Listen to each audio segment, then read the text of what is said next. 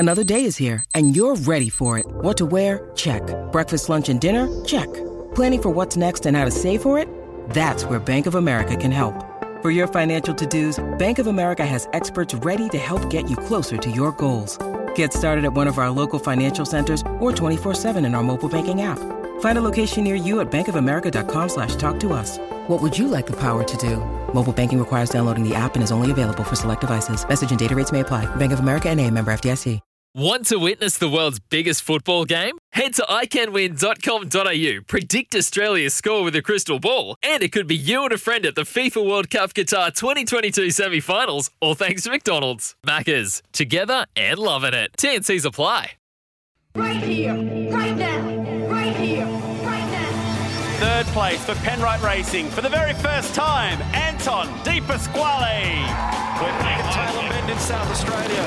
12 months on at this beautiful new circuit. Great job, Anton Pasquale, to come home in third position for Penrite Racing. Beautiful drive this afternoon. Night racing for the first time here at Sydney Motorsport Park since 2018. Congratulations, Anton, on your first podium finish in season 2020. He just seems to be eating up podiums at the moment, and he scored Erasmus's first podium for the year and for the first time ever at SMP. So please welcome back to the driver's seat, the one and only Anton Pasquale. How you going? Good, mate. How are you? Welcome. Is this welcome home to you? I know you've got a farm down in Melbourne, but you spend an inordinate amount of time up here at Queensland and at Norwell. So is it welcome home for you? Yeah, I'm pretty happy. This time of year, Melbourne's probably one of the last places you want to be. It's pretty cold, not too much going on. So I usually venture up Gold Coast way anyway. So I'm pretty happy to be here. Spend a lot of time at Norwell and stuff. So that's all the stuff I'll be doing anyway. So it's all good. Mate, plenty of room out there, isn't there? Like it's obviously a place that Paul Morris has done a lot of racing from. It's a business that he's built up as well. So it's quite big there. Like people don't realise when they go there just how much facility there is there with regard to workshop space and driver training facilities and all sorts of Racer Industries, which is a shop to buy all your race gear. So it's actually a pretty big, area for you guys to be able to house yourself in for God knows how long. Yeah, 100%. It's until you go there and sort of do the tour, you don't really know what sort of extent it is. Obviously, they have a potential race team, they've got the training facility, and there's the shop, they've got all sort of the stuff you need, sort of one of the only facilities like it that we have. So for us to go there, it's pretty cool. We've got everything we need to get the cars ready for Darwin. And then as well as that, we also have a facility to use the racetrack, have a bit of fun with all the crew and stuff like that, to keep everyone motivated moving forward. Mate, speaking of fun, let's talk 2020, because I look at the numbers here. Qualifying's been not too bad, but the finishing positions this year have been pretty average apart from the Truck Assist Sydney Motorsport Park. You got a P3 in what was it, race one, I think? Race one under 9. But, P14, P24 in Adelaide, P8 at the first SMP, plus a 12 and a P7. Has it been a frustrating start to the year? Forget the COVID thing. Just on track, has it been a difficult start to the year for you? Yeah, yes and no. Adelaide for us was pretty bad. We had some sort of dramas sort of through the whole weekend. I was missing a bit of my normal crew due to get some family reasons, and so it all sort of jumbled around. So we're sort of just trying to get through that. And then obviously Dave took me out and kind of made the weekend a little bit worse for us. But then we went to Grand Prix and we sort of had everything sorted, and we're actually pretty fast car and sort of looking forward to that weekend. And then that didn't happen, so we didn't eventuate that. And then obviously S&P for Erebus and Penrite Racing is not really where we like to go. So to go there twice in a row is not ideal. But on the flip side of that, we're going to Darwin 2 times in a row, which is where we do love to go. So it all sort of reverses itself around, and hopefully the next 2 rounds for us are good ones, and we can bank a lot of points. Mate, how do you? I mean, I've been there before. You'll be there many more times in your career. How do you fix those bogey tracks? I mean, it's a big thing, and we always talk to people about their bogey tracks. Formula One driver Shane Van Gisbergen, I've spoke to, who I know quite well. One of his bogey tracks was Phillip Island for many, many years. You are going back to SMP again at the end of the year under light. So it could be quite important for you guys if you do have a strong run through the middle to be, right up the front and sharp there at the end of the year. So how do you overcome that bogey feel? Yeah, 100%. It's working pretty hard. Once we sort of knew we were going back to S&P, we weren't happy with where we were from that first round there. So we rolled out with like a car that was really not comparable to what we had 2 weeks before. And then again, my car was quite good.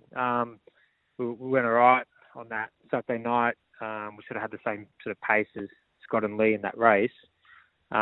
Just missed a bit in the pit stop. And then Sunday, we didn't have any tyres left and all the stuff. So then we changed the car completely again, trying to learn a bit more. So we think we've sort of found something more, but we still need to try things. So that cars generally don't, for some reason, we haven't been that good there. So as me and Dave and engineering crew, we've got to work quite hard to understand why.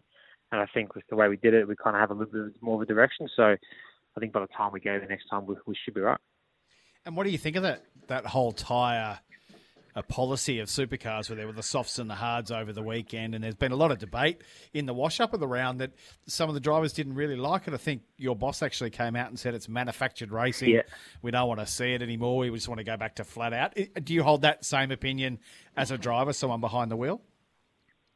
It's difficult. I think I haven't watched too much of the coverage back, but of the coverage, there was a lot of passing and stuff like that. Even when I ran 2 sets of hards in one race, I passed like 9 cars or something. So there is definitely the most amount of passing I've done in supercars in these last 2 rounds. Probably combined, I've done it all in 2 rounds. So on that aspect, the entertainment must be better. But the only thing that sort of disappointed me was it sort of probably, I think, took a little bit of shine off qualifying and actual car speed.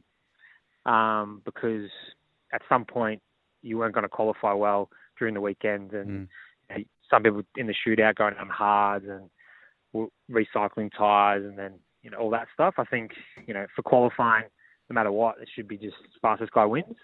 And then the racing, I think having limited tyres and different strategies and all that stuff's really cool. But I think ultimately still we want to see who's the fastest guy. And then obviously we see that most of the weekend, but at some point you're going to be sacrificed. So I think if everyone's qualifying on even and then through the race field doing different things, that's pretty cool. Anton, we obviously 2 weekends in a row or 2 races in a row. With the tyre rule, obviously, there's 3 races, pit stop in every race. Yeah, explain the tyre rule just in case people aren't entirely sure. So effectively, there's 3 races, and if you break that down with pit stops, there's six races if you want to call it that, right? So there's the first half of the first race, then you pit stop, then et cetera after that. So you need really 6 sets of tyres to be able to start the race on a fresh, unused set from qualifying, pit, put another new set on, and et cetera, et cetera. There's obviously only 5 sets that they're allocated. So at some point, like Anton said, there's going to be a point where you're recycling tyres. Yeah. And but the difference between the first and second round was the first round was full soft tyre. Yeah. And then the second round was it 2 sets of softs and 3 sets of hards. So you had to then manage, and the speed difference between, and Anton can hopefully back me up here, the speed difference between the softs and the hards is quite a lot, but then the softs eventually, 2 sets of hards, they drop away a little bit too. So probably 2 questions there, Anton. One is, what did you prefer? Did you prefer the one race meeting with a limited tyre set but all the same compound? Or did you like the second round where you had limited tyres and dual compound? It's a good question. I'm not really pushed either way, which one was better. I think, like I said, we probably just lacked 1 set of softs for the most recent round, which then that would have made you have 3 sets, 3 qualifyings, and you're still limited on tyres because at some point you're going to have to run hard, you can still run the double softs and all that sort of stuff. So it just sort of then makes it a bit easier with qualifying because you saw, say like for Shane example, he went like P2 in one session, then almost last in the next session. Yeah, it was then changing it in the car and having 5 minutes apart. Yeah, so it's just limiting that, and then the shootout. Some guys had new tyres. For they obviously deserve it because they ran the hards early, and some people like us, we end up shooting the gun a bit early and going the softs a bit early. Then we had to run tyres that had already done 3-4 laps in the shootout and stuff like that. So I'm not sure how I think Scott mentioned whoever's in the shootout should get like another set just for that, which is, I think, would have made sense. But then it all sort of has pros and cons, because the way they did it, it made the racing really interesting, and people come from the back and people moving backwards from the front. So it works both ways. I think it's just it's obviously what, at the end of the day, we want what the fans want. They're the ones that support the race and stuff, and as drivers, we're just going to drive as fast as we can all the time, try and pass them. So it's keeping them happy and all the sponsors and everything happy. It's all happy days. I reckon the first round, as a spectator, was better, or SMP1 was better than SMP2. We still saw cracking racing in SMP1, but in SMP2, with that tyre rule, Anton, as a fan, it was hard to work out who was what was genuine pace, what was this, what was that. I think, and I don't know if it'll equate as well to other circuits, but I like the 6 essential races, as you said, Stevie J, with the 5 sets of tyres. And yes, you're going to sacrifice something, but at least there's not that disparity in pace. And I actually thought that detracted from the weekend. It was, it was meant to be hyped up back at SMP night race. I would have loved to have seen the same tyre rule as SMP1. Well, if you look at, and I agree, I think SMP1 was much better racing than SMP2. Mainly because you look at the race that you, Anton, and Lee and Scotty had at the front of the night race. Yeah. It was a cracking race. You were all on the same tyre. Whereas, and if you are on a tyre set later in the weekend, that's the same compound as everybody else, but yours have done half a race more than the others. You can actually still fight. You can still fight with the others, even though they're faster. But when you're on a set of hards that are average, and then someone's coming through on a set of reasonable softs, it doesn't matter where you put your car, unless you T-bone the bloke. He's just going to drive around your outside, inside, over the top of you, whatever. You've got no chance to fight. Exactly. And then you would have found that, Anton, if you got through the weekend. Yeah, if you're driving around and you see a guy with that yellow light on, I'm not even trying to keep him behind, because that's right. It's 2 seconds up quicker than me. It's you're only just costing your own race. Yeah, exactly. So, and that's when not you're running, racing. That's not racing. No, as your boss really. said, as Barry said, it's manufactured. Yes, we saw Jack LeBrock up the front. We saw a bit of a weird podium on Sunday, and that's great for those guys. That was a real confidence boost for those guys. But as a fan, and they're the ones we really need to look after at the moment, I actually think it was a rubbish weekend. I know that sounds really harsh, but I just think from an entertainment spectacle, I just thought it was a bit of a rubbish weekend. It was just a bit I think it was too much the other way, too over the top. I agree. In that regard. I love the minimal tyre sets on the first SMP, but... Because you still sacrifice the race. If you burn off your rears, going hell for leather at some point you're going to get a shagged set of tyres, and you're not going to be as quick. But you're not going to have that light on. You're not going to be, as you said, when that light's on, Anton, you just... What do you do? You don't want to lose. You roll all your that eyes time. and you move out of the way. You don't want to lose all that time, so you just move across basically and let them pass to not dump as little a time as you can in the actual race distance. But Anton, what about Darwin? Moving on to Darwin, I want to ask you first of all, I don't know, and I don't know if it's actually been announced or anything with regard to tyre rules up there. Is there going to be a minimal tyre rule up in Darwin? Because I know you guys are always strong up there. Yeah, I'm not too sure. I haven't heard any news in terms of what they are doing. I mean, it makes sense if they're probably looking at SMP1 versus SMP2 and try and work out all that and then decide, because I think definitely they're probably going to agree that doing something with the tyres did make the racing a bit more entertaining. So I would assume they're going to be doing something similar in a way. How they do it, I've got no idea, but I imagine there will be some cap. It's probably not going to be as bad because it's a newer surface, sort of a smoother track. Your deck's nowhere near the same, so probably not as critical as S&P, because S&P is our highest deck track we got. So the difference is always going to be massive there. So they're probably looking at that too and trying to work out all that. And I reckon we'll probably find out the week of and go racing from there. And how good is 2 or 3 weeks in Darwin midwinter going to be for you boys and girls? I mean, you cannot have been heartbroken when they said, "Oh, we're going to do double headers at Darwin." Oh, okay, great. Yeah, exactly.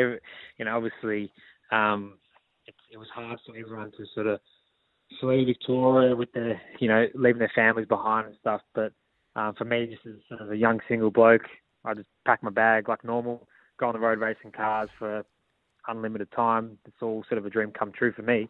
So it's no big deal. Sort of just traveling around with the crew, having a good time. But it does get pretty hard for the guys with families. They're FaceTiming their kids and stuff every night, and you sort of feel bad for them. But at the same time, deep down they love racing on the road too. So we're all pretty good hard racers at our team, and everyone's loving it. I mean, we'll see how it's all going in a few weeks. But Darwin, up north, all that stuff is good. We can work on our hands and have to get some shorts out. It's good. And there it is, ladies. Single. A young single bloke. Single and ready to Race mingle. car driver coming up to Darwin. Single, ready to mingle. Anton De Pasquale, the Tinder will be running last week, as hot as the Darwin sun when you're up there, I reckon. No, we're with all the corona stuff and stuff. We're keeping to ourselves. So none of that stuff. We've got to keep in the self-isolation, social distancing, all the normal rules that everyone abides by. Absolutely. Because when I think of people that follow the rules to a T, it's the people at Penrite Racing. But but nonetheless, hey, Anton, we always love getting you back on the driver's seat, mate. And as Steve mentioned, Darwin is a track that you absolutely go crazy at. You've been in the top 10 shootout. In both times you've been up there. I know it's a top 15 shootout, but we know that we're going to see you up the front this time around here at the Darwin doubleheader. But thanks again for joining us from the driver's seat, mate, and we'll catch up soon and go well in Darwin. Awesome, fellas. Thanks for having me. Cheers. Want to witness the world's biggest football game? Head to iCanWin.com.au, predict Australia's score with a crystal ball, and it could be you and a friend at the FIFA World Cup Qatar 2022 semi-finals, all thanks to McDonald's. Maccas, together and loving it. TNCs apply.